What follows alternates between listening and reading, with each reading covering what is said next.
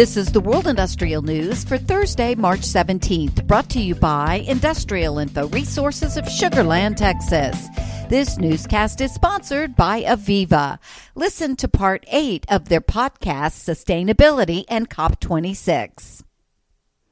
So I would say that those are important reporting standards that are out there. In some cases, some countries are also choosing to require them. And there's been a big push to align across standards, which is helpful because if not, we also as companies can end up getting a lot of reporting fatigue. But it's the intent there is, again, to provide investors with the information they need to make better decisions about whether or not their portfolios are aligned to their values around promoting green economies and advancing net zero.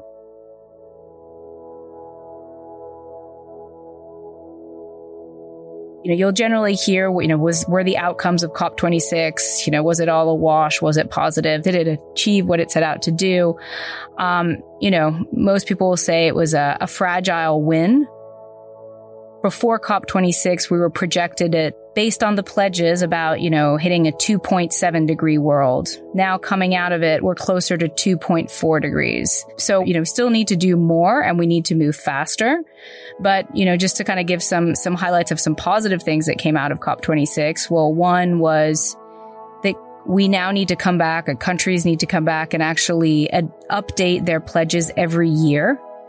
Versus the next update was going to be in 2025. So what you're seeing is people are trying to incrementally move. Okay, we were at 2.7. Now we're at 2.4. By COP27, will we get down to 2 degrees? Will we get below 2 degrees?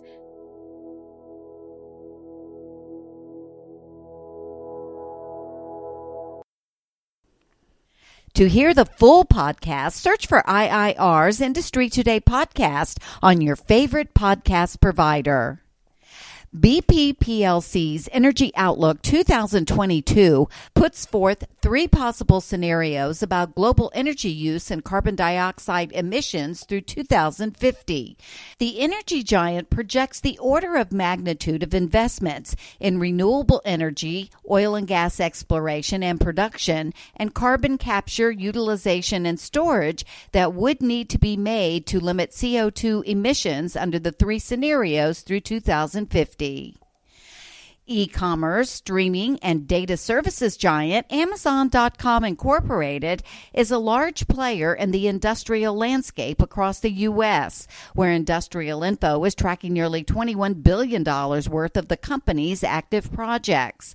While the projects span 39 states, California, with more than $2.4 billion worth of Amazon projects, leads in terms of project value, followed by Ohio and Florida.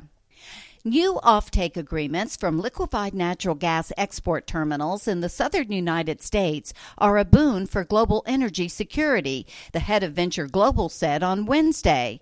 Venture Global announced that it secured 2 long-term sales and purchase agreements with New Fortress Energy to secure LNG over a 20-year period. The company said that 1 million tons of LNG per year would come from the planned Plaquemines LNG facility, and another 1 million tons per year would come from the second phase of the Calcasieu Pass terminal, both in Louisiana. To maintain regional capacity and run plants smoothly, industrial, organic, and inorganic chemical producing companies perform regular maintenance and turnarounds. Industrial Info is tracking 313 chemical maintenance projects in South Korea, which are worth more than $357 million and are planned to kick off from April of 2022 through April of 2023. And in February, China's overall social power consumption grew to 623.5 billion kilowatt hours, a jump of 16.9% year over year.